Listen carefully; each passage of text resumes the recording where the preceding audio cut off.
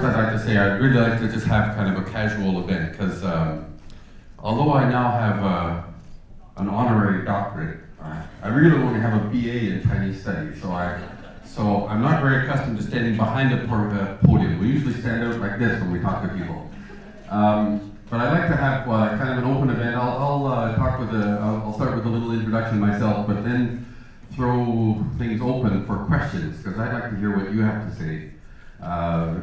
First of all, thanks again to the University of Alberta for the tremendous honor of the honorary doctorate yesterday, and also for organizing my show the day before at the Meyer Horowitz Theater. 720-seat theater, we filled it up, and we did my comedy show, Dashan, in Mandarin, and all the proceeds are going to help support students from the University of Alberta who are participating mainly in that Harbin Study in China program, the summer program. So I hope people will take advantage of that and treasure this wonderful China Institute that you have here at the University of Alberta. Now, I was just thinking as I was in the hallway there, we don't have that up, but you know, because we got a lot of Chinese, we have a lot of high school students here learning Chinese, right? And that Kan character, Dashan, one of the reasons the name stuck as a stage name is that Dashan are like two of the first characters you ever learn, right? That's really easy to remember. How many people recognize that Kan character? Do we have that up, or can we write that on the board? We don't have a pen even. I've got a permanent pen. Yeah, it's just the other poster maybe. Dashan. Anyway, I was going to say, I've already done the Dashan performance, which is me just talking about me telling my story. So today what we're going to do is have a Dashan. And just to introduce that character for you, for the high school students, because this is not really proper Chinese actually. And the way we use Kan in that phrase is a slang phrase. It's not, it's a slang use. It's not the actual proper use of the character. The character itself, there it is. Dashan. See? Daniel, right? It's a person on the side, and then a ko for the mouth, and then the three lines on the bottom are the blah, blah, blah. And that's what Kan means. Actually, the dictionary definition of Kan means straight and upright. Kan, that's the proper use of the word. But the slang use of the word is just this kind of shoot your mouth off. People say,他真能侃, right? He really knows how to speak. But actually what it means is he really knows how to bullshit. He's a bullshit. 他真能侃. So anyway, I'd like to have a 大家侃 Dashan. And I start by mentioning, because I didn't learn any Chinese until I was 19. So for me to see high school students doing Chinese before you get to university, and really one of the reasons, I have to be careful telling this story, because I really had nothing against the French language, but I was just terrible at French. I have no gift for languages. I studied French through public school for 9 years, and I passed the exam basically, but I ended up in grade 12, horrible, dysfunctional French, just enough to pass the test. And I dropped French, and immediately really felt kind of regret for not learning a second language. Right? In Canada, we can't really call French a foreign language, a second language. I wanted to learn something, and not French, not Spanish, none of those European languages. Actually, my first idea was I wanted to learn Swahili. I thought that'd be really cool. But I didn't have any Swahili or African friends. But I did make a Chinese friend that summer after grade 12, and started to learn a little Chinese, bought some tapes, and just started doing it on my own. But I really didn't start studying Chinese until I arrived at the University of Toronto, first year university. And because back in those days we still had grade 13, I was 19 by the time I got to university. So I just want to give that as a little bit of background, because I'm not really a China scholar. I did 4 years of Chinese at the U of T, and then I got a scholarship to go to China, and was really lucky to be placed in Peking University, which I hate calling it Peking University. It's always Beijing University to me. Peking is just like continuing a bad mistake. It's Beijing University. And while I was at Beijing University, one of the reasons you go to China is not just to, you don't go from your library or your classroom in Alberta, so you can go and sit in a library or a classroom in China. You go there for the experience, right? So any time I had an opportunity to go off campus and do something, I took it. So teacher asked me if I would like to go and do a TV show, and I'd never done anything like that before, so why not, right? So I went and did first skit. We're going to show a little bit of video. It's not the very first skit, but this is a year after I was in China. Now, I just find in general, sort of leap over to social commentary now, we kind of live in an age of celebrity, where everybody loves celebrities, and celebrities seem to have a big impact on society. And often, it doesn't really matter what you became famous for, just the fact that you are famous, right? You're a celebrity, right? I mean, Kim Kardashian is famous for having a big bum, right? But it's not, so sometimes it's not so much what you became famous for in the beginning, it's the fact that you are famous. And I, did a couple of TV appearances, and then boom, all of a sudden, I'm this known figure, Dashan. And I just thought, lots of opportunities come with that. Lots of opportunities to do more shows, lots of opportunities to do other stuff. Like all of a sudden, this is one of the first things I found, because I wasn't famous until I was 23, 24. And suddenly realized people are like asking me for my advice on everything. And I remember in that year it was like the World Cup of soccer, and everyone wanted to know what I thought about the World Cup. Well, in Canada now, we do follow the World Cup, right? But in the 1980s, nobody watched soccer. I had no idea who Maradona was, and people were asking me, what do I think about Maradona, right? Because this is the 1980s. Anyway, so when you're a celebrity, all of a sudden you have this status, and everyone, you have this respect and everything, and I just thought, well, this is great. I can use this somehow, right? It's relations or exchange between Canada and China. And so that's what I've done with my career. I sort of became famous just by accident, and then I just realized, I can do lots of things with this. Not necessarily just performing and being a comedian and doing TV shows, but you can also use this for a wide gamut of activities and stuff between Canada and China. Anyway, I want to show a little bit of video because this was after a year in China. So I'd done 4 years of Chinese at the University of Toronto, again, starting from zero. Can you imagine? I would think this is kind of a weird difference between the way we study Chinese in Canada and the way people study English in China. Can you imagine if a Chinese person came to the Department of English and started first year university by learning the alphabet, and then after 4 years they're supposed to have like a Bachelor of Arts in English Literature, right? They start by learning the alphabet. That's one of the problems with Chinese studies, is really we get to university and we start learning the alphabet. And one of the things I found that one of my pet peeves now, I think, so many years later, looking back, is that we're constantly telling people how difficult Chinese is. And sure, maybe it's difficult. Learning any language is difficult, but like the last thing you want to tell somebody on the first day of class is, this is the world's most difficult language and you'll never learn it. Okay, let's begin. Right? My view is every language is difficult. English is a horrible language to try and learn if you don't have an innate, if you're not in that environment. If you're trying to learn English from books, it's just a horrible, horrible language to learn. Every language is different in different ways. Chinese is actually easier to learn in some ways than English or French.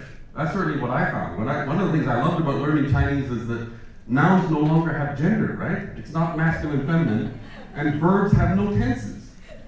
I mean, that's right there. That's why I wanted to learn Chinese. I was tired of trying to memorize these noun genders and verb tenses. Chinese is perfect. So sure, the characters are hard. The tones take a little while to get used to. But in some senses, the Chinese language is easier to learn than English or French. And in fact, okay, it is, the Chinese say, 活到老学到老, right? 还有3分学不到. You can never, even native speakers of Chinese can never, there's always more to learn. Nobody knows everything, right? Especially a language as deep and rich as Chinese. But in fact, it's relatively easy. A year or two of Chinese will get you around China quite easily as a tourist, ordering food in a restaurant, figuring out how to buy train tickets. You can get around, you can do a lot with a year or two of Chinese. So you don't have to, it's not like when we start teaching people English, we immediately teach them Shakespeare, right? That's a few levels up. It's relatively easy to converse, and the same thing in Chinese. So that's kind of a long intro, actually. I just wanted to show a little bit of video here. This is me after 4 years of Chinese at the University of Toronto, and then I just spent 1 year in China. And so this is not my first appearance on television, but the very first xiangsheng I did with my mentor, the man in the middle, and his partner, Tang Jiezhong. Let's go that one. 中文讲相声呢，讲的是中文，就是得学汉语。像我们相声演员具备基本的条件，嘴皮子得利索。哎，对，你呀，这样好好的学习，从基础开始。我可以教一教你啊，这样教教你绕口令。好，绕口令，绕口令呢就是用很绕嘴的字弄在一起，但是由于我们相声演员很有功夫。这个快啊！我教你一个简单的，你可以回去练啊。你记住两个，一个是数字四啊，知道；一个是十，4和10搁在一块容易绕嘴。我说快点，你听啊。44，10是10，14是14，我是句语啊，我当慢什么来教他。听我的啊，听我们相声演员怎么教啊？44，10是10，14是14，40是40。谁要把14说成14，就打他14；谁要把40说成40，就打他40。好，你看我来说，44、10，我们的嘴都很利索，是吧？今天早上开始练，只要你下功夫，公道自然。对，我现在试着说行吗？现在。你弄回来了？对是吗？人口看看你怎么样呢？说44，10是10，14是14，40是40。谁要把14说成14，就打谁14；谁要把40说成40，就打谁40。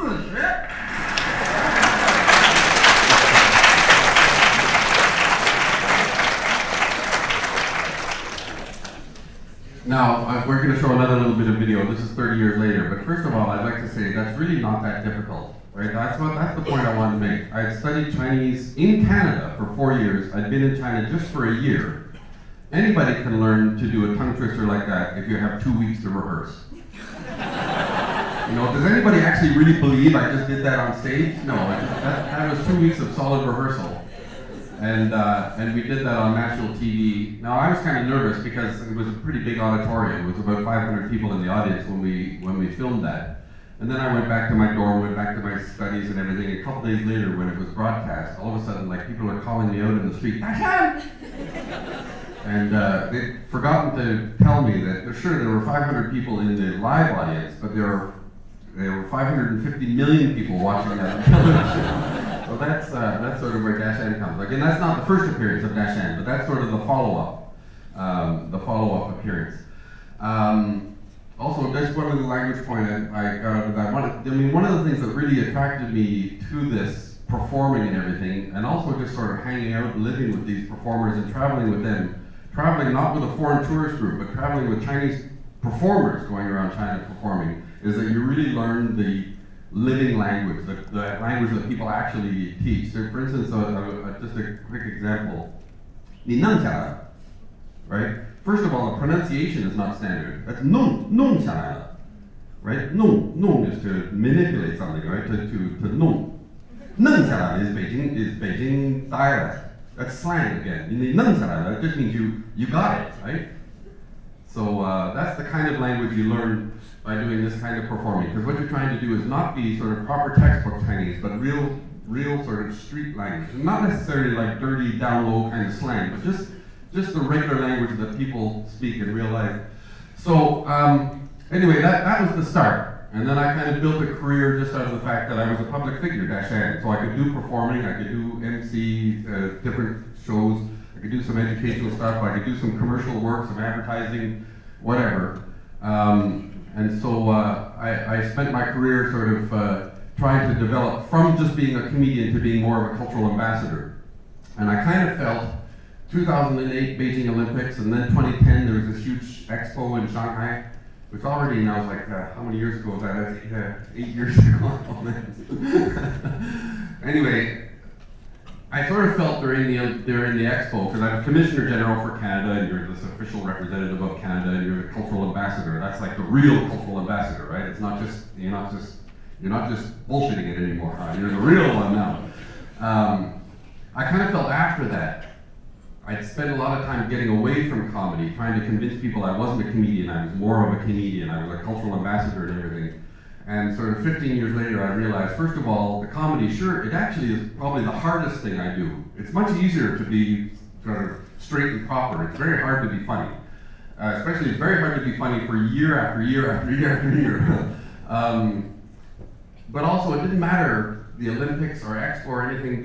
People don't remember those things. People remember the jokes. People remember the comedy, because comedy is something, if you want to do cross-cultural communication or reach people across cultures, the best ways to do it are through music or drama or comedy, things like this, things that have an emotional connection rather than just a rational kind of connection. So I decided to kind of get back into comedy.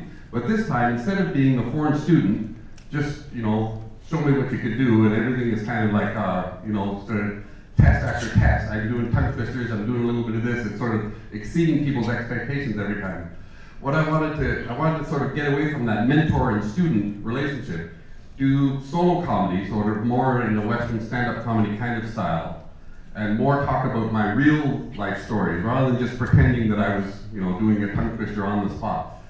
So a little bit getting away from that skills-based kind of performance, talking more about my real life experiences, and trying to sort of find this blend between Chinese xiangcheng and Western stand-up. And so this is a little clip. This is a performance I did last year in Beijing, and it's again this is something I performed just 2 days ago at the Meyer Horowitz, a little bit of my show Dashan, where I'm talking about picking a Chinese name. 它是根据我的英文姓 Roswell， 基本就译音或者是音近嘛，起了一个中式的名字。Roswell 这肉也不算太音近嘛 ，Roswell 我自己起一个中文姓姓肉 ，Roswell 起个中文名叫肉丝味儿不行吗？后来老师问我是京酱的还是鱼香的，问题就在这儿，我们给自己起中文名字呢，起的有点太滑稽了。这中文这些老师呢给我起，你看多文绉绉的一个名字。 不过也挺好，我拿回家就挺兴奋的。一天给我爸爸看，你看爸爸学中文给我起了一个中文名字，我爸爸也挺高兴的。哇，这多神奇呀！你中文名字两个汉字中间为什么有个加减号啊？陆家尖尾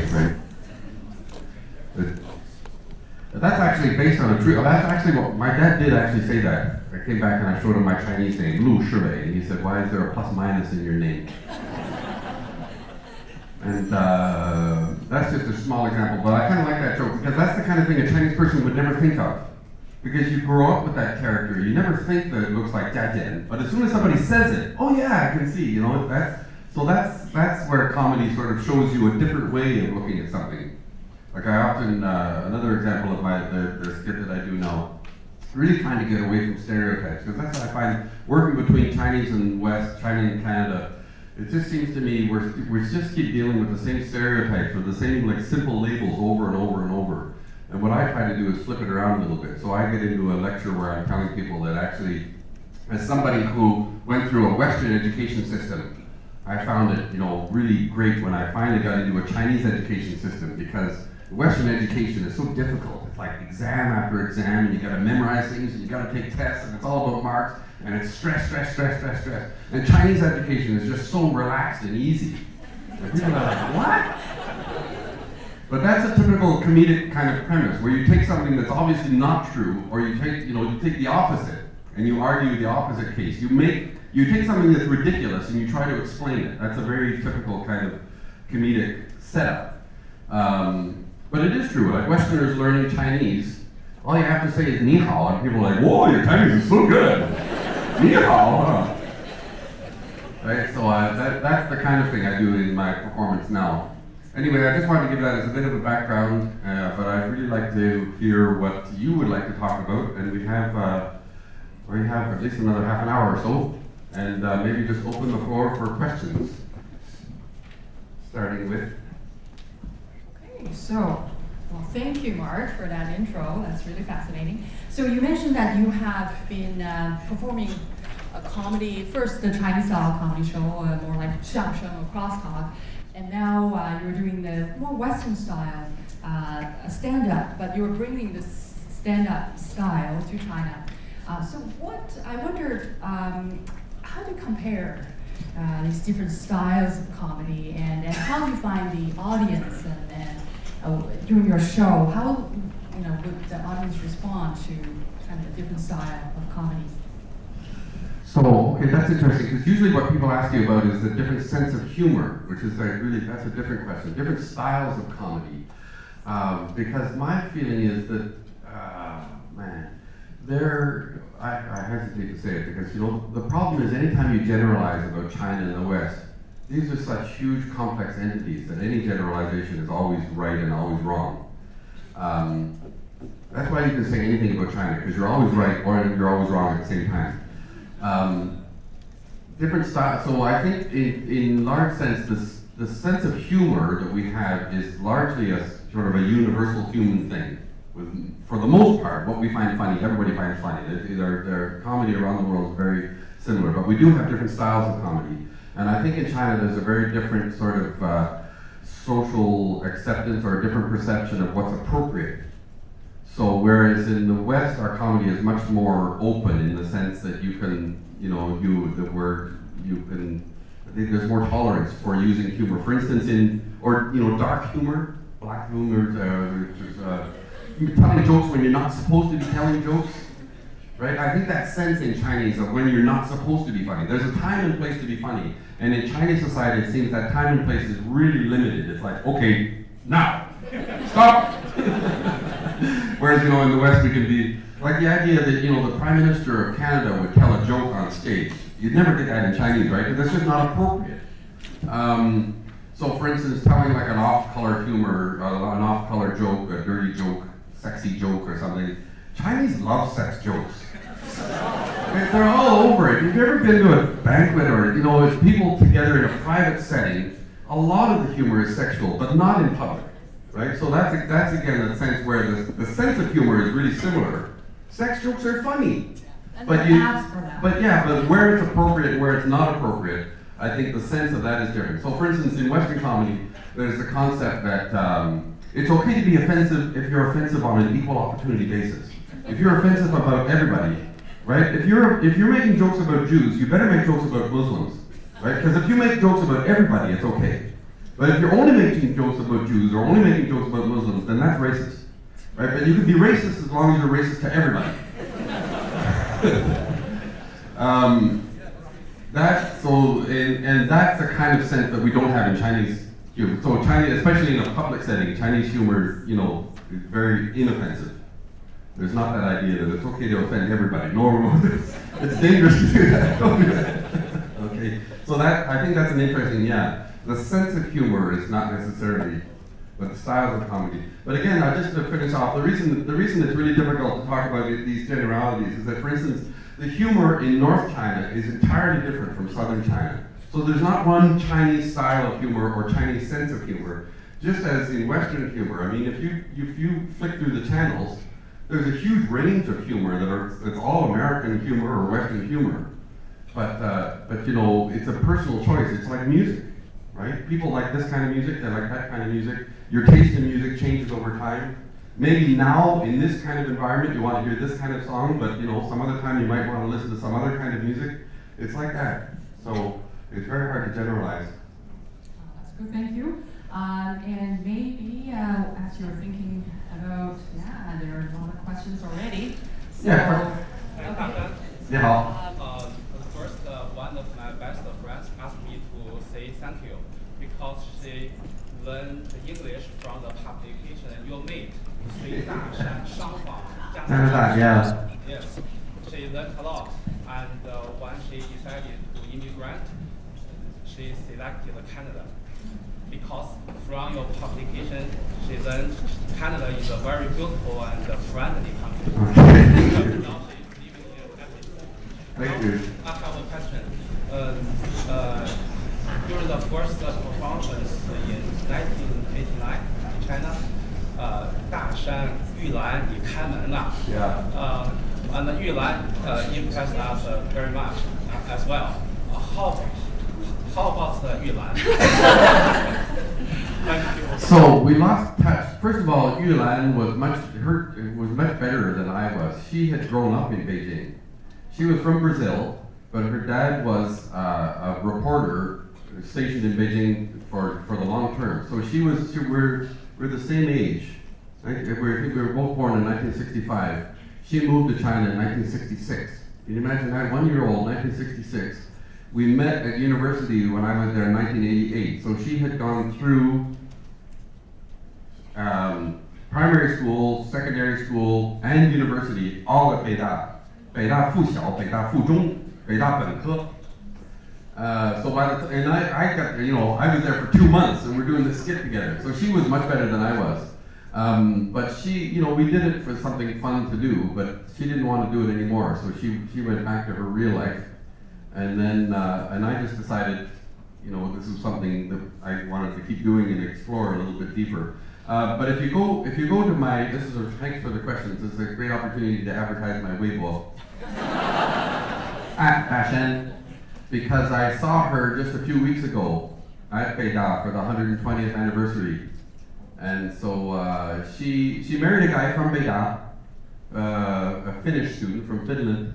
They lived in Hong Kong for a number of years. They moved back to Beijing, and now they live in Finland. But he does work between Europe and China. So now I have her on WeChat anyway. So there's a picture. If you go back around May 4th, we went for the ceremony. May 4th or May 5th, because we went a couple of days on my Weibo. There's a picture of Yulan. And I get that comment a lot. That people say I emigrated to Canada because of your TV show. And I think, oh man. So that's what I mentioned. The power of celebrity. It honestly feels a little bit like Spider-Man. All of a sudden you've been bitten by this spider, and you have this sense of responsibility because people are all of a sudden are listening to you. And you're doing a show that's all you're doing is teaching English, but people are actually getting their entire impression of Canada from this TV show. And I understand that point. The first time I heard that, I thought that was crazy. You immigrated to Canada because of my show? Like, what's wrong with you? But I realized, okay, these people are reaching a point in their life where they're ready to emigrate. They have the conditions. That's a very Chinese way of saying it. That's my Chinese brain kicking in. And you have a choice, right? Am I going to go to Australia? Am I going to go to New Zealand? Am I going to go to America, UK, or Canada? Those are your choices. And it's all like equal. Well, I'll pick Canada, because Canada's a friendly country, because that's from Canada. Okay. So maybe I'll run into him someday. So thanks very much for that. I feel a little bit. Sure. We have over 20 students from Chinese bilingual program. Yeah. We have a program here since start from kindergarten to high school, and they usually put in there by their parents. I think all these years maybe they just study, they don't really know when and how that skill will benefit them. And Okay. I'm pretty sure the free computer, if it comes from you, of course not everybody becomes comedian. What else they can be beneficial for them while they grow up? That's my question. Well, to flip it around the other way, you sure don't lose anything by learning a foreign language. Like, what are you giving up apart from time and effort? I mean, there's all you do you can only gain from learning a foreign language. Like the cost-benefit analysis. What's the cost? The cost is just time and effort, right? But there's benefit. Again, it is really hard for me to give career advice because I had a really weird career, really random, and it's still going. People still ask me, what do you do for a living? And I don't know, I am Dashan, that's what I do. I am Dashan for a living. And well, what does Dashan do? Well, whatever I feel like doing, I just don't do it.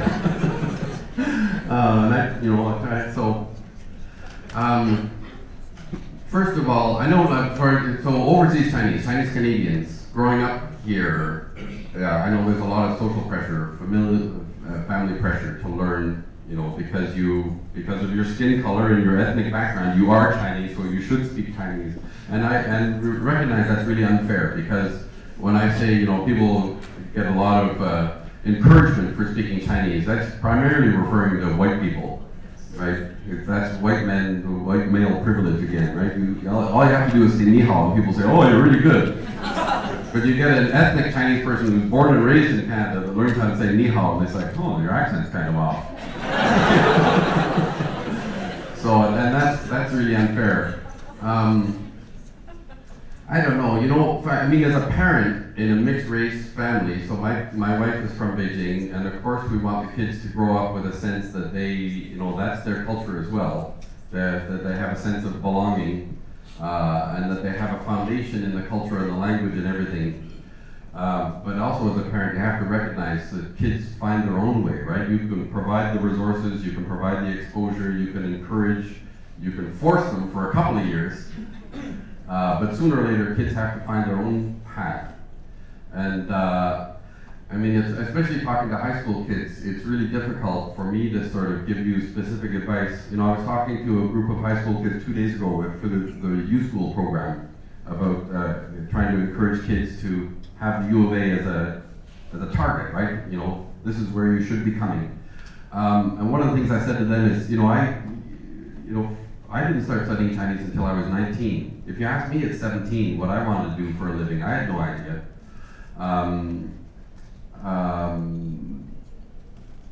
So it's important just to stay open to opportunities. I would really, you know, the earlier you learn a language, the better. So I would really encourage people to do it, you know, to build that foundation before you're in university. And obviously, I mean, China is historically and now is reclaiming its position as one of the biggest countries in the world, one of the most influential countries in the world, right? If you look at the span of history, China's had, you know, kind of a bad few hundred years, but they're back now, right? And so that's the reality of what we live in. You know, when Canadians ask, should we be doing business in China? It's like, you know, how do you answer a question like that? Well, should we do business with America? I mean, it's there. Are you going to ignore America? You can't ignore China any more than you can ignore America. So there's a huge range of opportunities. And I encourage people to find that. You know, I just want to come back to that idea that Chinese is so difficult to learn. Yes, it's difficult to learn, but I think the main reason we don't learn Chinese well in the West is, first of all, we start late. That's the number one reason. So for people like me, not learning Chinese until first year university, that's the number one disadvantage we have. So the fact that you're doing it in high school, you're already better than that. Secondly, we do it in kind of a really limited way, right? We do 2 hours a week or something. How can you learn a language doing 2 hours a week? And thirdly, we don't really have immersion opportunities. Because you go to China, even if you go to China, often you're surrounded by other foreigners, and so many Chinese are learning English, they all want to practice English with you. So this is, you know, so for me, the first disadvantage was there. I didn't start till 19, but I really got into it. I really pushed it, so I sort of corrected for the second one.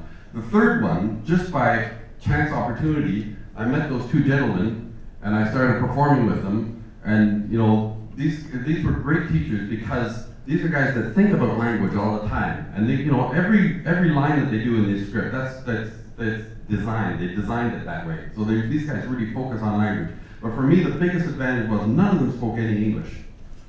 So for 2 years or 3 years solid, I was hanging out with a group of people that were totally dysfunctional in English, and so we had to speak Chinese. So for me, that was the immersion environment.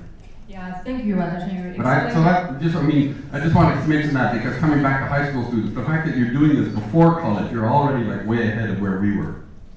So thanks, you explained it so eloquently. And there's also one added benefit of learning a foreign language is it dramatically reduces your chance of getting Alzheimer's. So, okay, next question. Yes. Some of the students. Okay, maybe we'll get to the students first. Okay, that one. Yes, please. Speak up, please. What's that? You know how you're a comedian? What's the best joke you've ever made? Oh, man. But yeah, so that kind of comes back to the idea that there are different kinds of comedy, because I don't really tell jokes. Right? I tell stories. It's anecdotal comedy. It's more about me. Like, Dashan is the joke. Right? So, I don't know. And it really depends whether it's Chinese or English, too. Like, jokes just don't translate. Yeah. It's an impossible question to answer. I just would say that Dashan is the joke. Because that's what I try to do is just try to be myself and tell people funny experiences from my life. Yes, dear? How was your day? How is your day so far? Like today? Real good. Real good. You want to hear what I did today? This morning, I went to visit all the Rosewells in Edmonton. I got a really weird name, Rosewell, R-O-W-S-W-E-L-L. The spelling doesn't make any sense. So, but we've known in our family that there were two brothers that came to Canada, and in 1850, one stayed in Ontario, one came out west. Apparently they were like the first 100 people in Edmonton. There was a Rosewell in that group. And so there's a community of Rosewells here. So I went to have breakfast with them this morning. We're like 6 generations apart. I thought that was pretty cool. And coming here, I like talking to people. This is sort of why I'm doing more live performing now than TV, because TV is really just phony, kind of artificial environment, right? You're in like if we were in a studio audience, you might have people like this, but you're talking to a camera here all the time. The people are really just backdrop. So I really like doing these kind of events where we get face-to-face interaction and people can ask really weird questions. Hello, Dashan. Okay, hi. Yeah, thank you very much for coming, and it's a great pleasure to see you here in Edmonton. My name is Tom, and to be fair, and I think you shared a lot of story. If you don't mind, I share this story with you here as well. I came to Canada when I was 7 years old to see the first foreigners whose name is Norman Dashan. I think a lot of Chinese here knows that. At that time, I saw him. I said, must be a fake figure. Until 30 years ago, you showed up on TV. I think you made 3 damages for the Chinese people. The first thing you did is when you showed up, 1 billion Chinese people jaw dropped. So that's what I call facial damage. And when you start to talk about in the next 30 minutes also, I think we all laughed our heads off. So that's the second physical damage you made. And the very last one, in the last 30 years, you made all of China love you to death. And that is the third damage you made. Anyway, put a joke aside. Broken jaws, heads popped off, and all dead. Use that. I gotta use that. That's good material. Anyway, I want to ask you 3 questions here. The first question I want to ask you is, as a foreigner, you learned Chinese, which was being regarded as the most difficult language in the world. Still, I've been surrounded by the foreigners who said that to me time and time again. So my question to you, number 1, is, what made you so successful in speaking Chinese? If you can give 1, 2 reasons or secrets, whatever you want to share with everybody here. And the second question I want to ask you is, how long in a reasonable term you think for a foreigner who knows next to nothing of Chinese to the point you can speak reasonably conversational Chinese? Third question I would like to ask you is, I kind of watched all your shows and I noticed you start to learn Chinese since you were in even maybe start high school, I could remember wrong. So my question to you is why? Why you want to learn Chinese in such a young age? Thank you very much. Okay, remind me again the first question? Alzheimer's. You want to say it again or no? Just提示一下，第一个什么？ Oh yeah, the first question is Chinese language is very difficult. I think because of the style is so different. Here we have the alphabet, but in China it's all pictures, right? Okay. So how could you tell? How to learn? Okay. How do you learn this? What's the best way? Yeah. And again, like I said at the beginning, I think, there's some things that are true about that, but we talk far too, I think we focus on that far too much, how difficult it is. Why don't we tell people sometimes that it's actually easy to learn conversational Chinese? My nephew did Chinese at the University of Ottawa and then went on an exchange with the Confucius Institute scholarship and spent 3 months, I think, at Sichuan Dashan. And then I heard him on the phone. So he did 3 years of Chinese in Canada and then 3 months in Sichuan. And I heard him on the phone speaking to his teacher, and it was fluent. So 3 years in Ottawa learning Chinese, and you can have a good, and he was even using like nin, proper sort of respect to the teacher. he was, so, you know, I've met students in China that come over that have done 2 or 3 years in college here, and they're quite functional. You know, you're still making mistakes. I'm still making mistakes.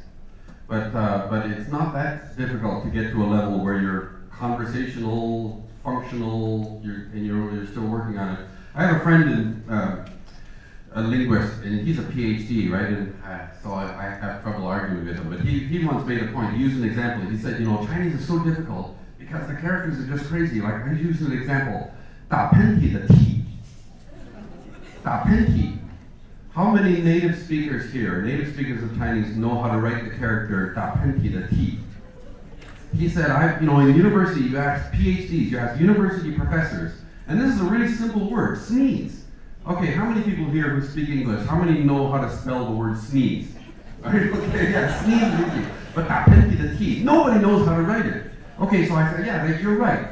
But, from another perspective, you never need to write that word. Right? First of all, it's spoken Chinese. It's not, you know, it's not something you would normally write. And if you're going to write with it, you write, you know, with your thumbs now anyway. Right? P-I, and it comes out. Just write D-A-P-E-N-T-I. There it is. So you don't need to write it, right? So yes, it's difficult, but we can get around that. The way I did it, I think what really worked for me, and you know, it's not like I'm some educational expert and I designed a program for myself. I think what really worked for me is just that I got out of the classroom and I made Chinese my own language. I think that's one thing. So it starts as a foreign language, and you've got to find a way to turn this foreign language into your second language. And that is, sometimes I find it easier to say in Chinese, that's a 质的变化, right? That's a qualitative change. That's a qualitative change, because you've taken something that belongs to someone else and you've made it your own, right? So it's not your first language, it's not your native language, but it's your language, it's your second language. And so that's why, like for instance, you notice when I do educational programs, I've done programs teaching Chinese, I've also done programs teaching English and Chinese. And I never say, you know, the Chinese say this, the Chinese say that. I say, in Chinese, we say. Because Chinese is my language now, right? I use it to express my thoughts and my feelings. It's a tool that you know, you go to Home Depot and you pay money to buy a hammer, that's your hammer. It doesn't belong to Home Depot anymore. And I think the same thing with language. I feel that Chinese is my language. It's the language that I use to express my ideas. And I think that's an important thing to, on a philosophical kind of level, to make it your own and to use it in your own daily life. Don't think of it as somebody else's language that you're constantly learning. Yeah.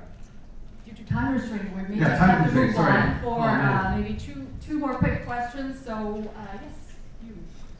Okay, yeah. I'll try to be quicker too. I get excited. Yeah, sorry? No. Yeah. There is a really famous comedian in Hong Kong. Wang Zihua Yes, yeah. from U of A. U of A. I really want to bring him here. Like, do you have any idea how I can? How to bring him here? Well, apparently he came, right, in 2008? He performed here in 2008. So I mentioned that, I made a point of mentioning that, because here's a guy who came to Edmonton. He graduated in 1984, right, with a degree in philosophy, a BA in philosophy, right? So for anybody who tells you a BA in philosophy is a useless degree, this guy is like one of the biggest stars in Hong Kong. And he is basically the first person to take stand-up comedy and do it in Chinese. Now, not a lot of people in mainland China know him because he only performs in Cantonese. But that's one of the contributions that U of A has made to China. So a lot of people from Shanghai or, you know, from mainland China will know Zhou Libo. Well, Huang Dehua is basically, Zhou Libo stole his idea from Huang Dehua and took that idea to Shanghai and made Hai Pai Qingkou. And now everyone who's doing sort of solo stand-up comedy in China, basically he's the Bizu. Yeah. So yeah, I think that's really cool. That's a really cool link to U of A. Sorry, the one time. Deo Wang is his English name. Deo Wang. I don't even know how to say his name in Cantonese, or Huang Dehua in Mandarin. Thank you for the Q&A section, Dashan. Did you have a reverse culture shock after you moved back to China? To Canada. So in China, you are celebrity, you have, you know, order. Yeah. So that is true. Yeah. Especially as a Westerner in China, because you do get used to sort of having a special status. right? And that's true for any Westerner living in China. I think you get used to that. You get used to that kind of privilege. And for me, of course, the privilege of being a celebrity. But on the other hand, I'd have to say, first of all, people ask me, when are you going to? There's kind of a misunderstanding of. I actually left China in 1995, right? And I've had Canada as my home base since 1995. But in fact, I'm still half the time in China, half the time here.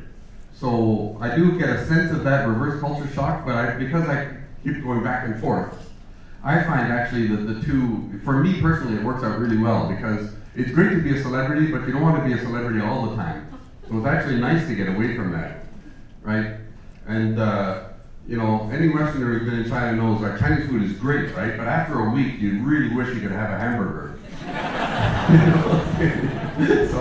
So for me, one of the things that's worked out really well for me is that I'm able to balance by going back and forth. And that's kind of work, life, Chinese, Western, celebrity, ordinary guy, that all kind of balances out for me. But it is true, there is, yeah. But again, to come back to that high school question, one of the great things about learning a foreign language is you can't really understand your own language until you speak a second language. Just like, patriotism or your national pride or anything, you can't really understand your own country until you've lived abroad. Because you don't have any perspective, that's, yeah. And so when you only speak one language, you don't recognize the difference between a thought and the way it's expressed. You only know one expression. But teaching you a second language teaches you that there is a difference. There's a thought and there's an expression, and those are different things. So I don't think you can understand that only speaking one language. For sure. Just a quick example of Dashan.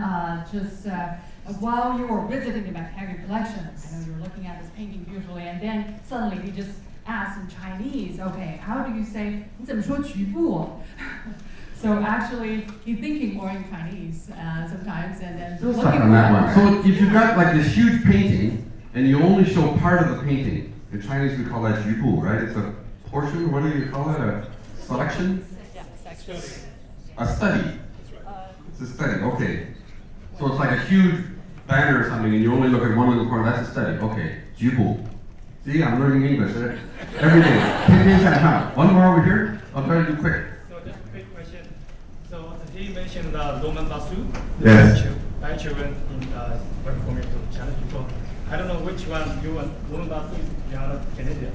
So Roman bathroom, why Roman bathroom is famous? Because he was selected by China Mall. Right. But my question is, do you sometimes think you got to film, because there's so many foreigners and Chinese, speak very well Chinese.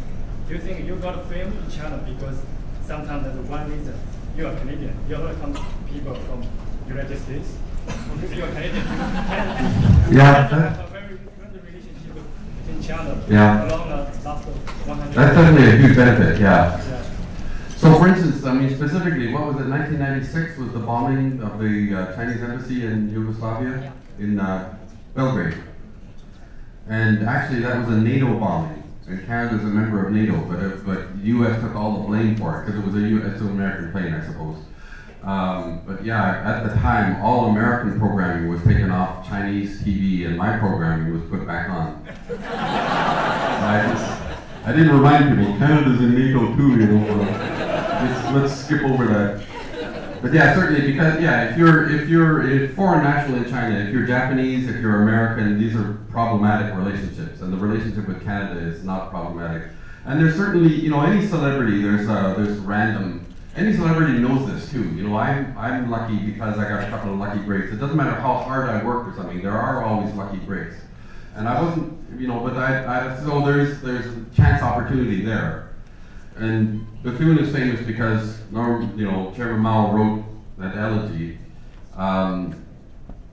in memory of Norman Bethune. I'm famous because I was on CCTV, right? I wouldn't be famous without CCTV. But on top of that, of course, then there's 30 years of keeping working at it. Lots of foreigners appear on television. Lots of people have breaks, but not everybody follows up on it. So that's kind of a balance. Yes, maybe just one last final question. Dashan, 你好. My mom and my dad and me love you so much. We're from a small country of China. We love you for more than 20 years. Where are you from? From Handan. Handan, okay. Yes. And then Jebu. Yes. And So my question is, like, I used to be a high school, like I teach Chinese here in Canada, in Alberta. I used to be a Chinese teacher here, and to tell you the truth, because of you, my mom even asked me to marry a Canadian guy. I think Canadian guys are so friendly, and yeah. So, but like to be a teacher here in Alberta is not very easy. And I know you begin your career in China for more than 20 years, and you must meet some difficulty. And how do you conquer it? Like, should I continue my dream, or like to change my dream to other career? Thank you very much. So your dream is to teach Chinese, is that right? Is that yeah? But it's not easy. Yeah. Well, first of all, I know through this public school program in Edmonton, one thing I've learned in this visit that Edmonton has one of the best Chinese programs, maybe the best of any public school system in North America. So congratulations for that. It's really when I was in high school, I didn't even have Chinese friends. I think there was one Japanese girl in my grade. There were no Chinese Canadians and now I go back to that high school and it's like 60% Chinese. Yeah, I mean, in general, I think you have to follow your dreams. That's a cliche, right? But nobody's life is easy. No career is easy. And I obviously had a lot of big breaks, and you get a lot of preferential treatment as a celebrity and everything. And as a foreigner in China, there's a lot of preferential treatment. But on the other hand, it's not an easy life either. How many foreigners really stay in China more than 5 years? After 5 years, it's real burnout time because it's not easy. So sometimes people only see the surface, right? Everything's easy on the surface. But I would stick with it because it's certainly it's a worthwhile pursuit. And I mean, one of the reasons I really like to be re-engaged with university after being away for so many years, I serve on the board of governors on governing council at U of T, and it's a voluntary position, but it's just a way to get involved with the university. And one of the things is you really feed off that energy of just being surrounded by young, smart people all the time. So I think that's one of the great benefits of being a teacher, right? Is that you're like a vampire. You're always taking that energy from your students. So I would say stick with it. Okay. No, thank you so much. Please join me in thanking Dashan for his inspiring story.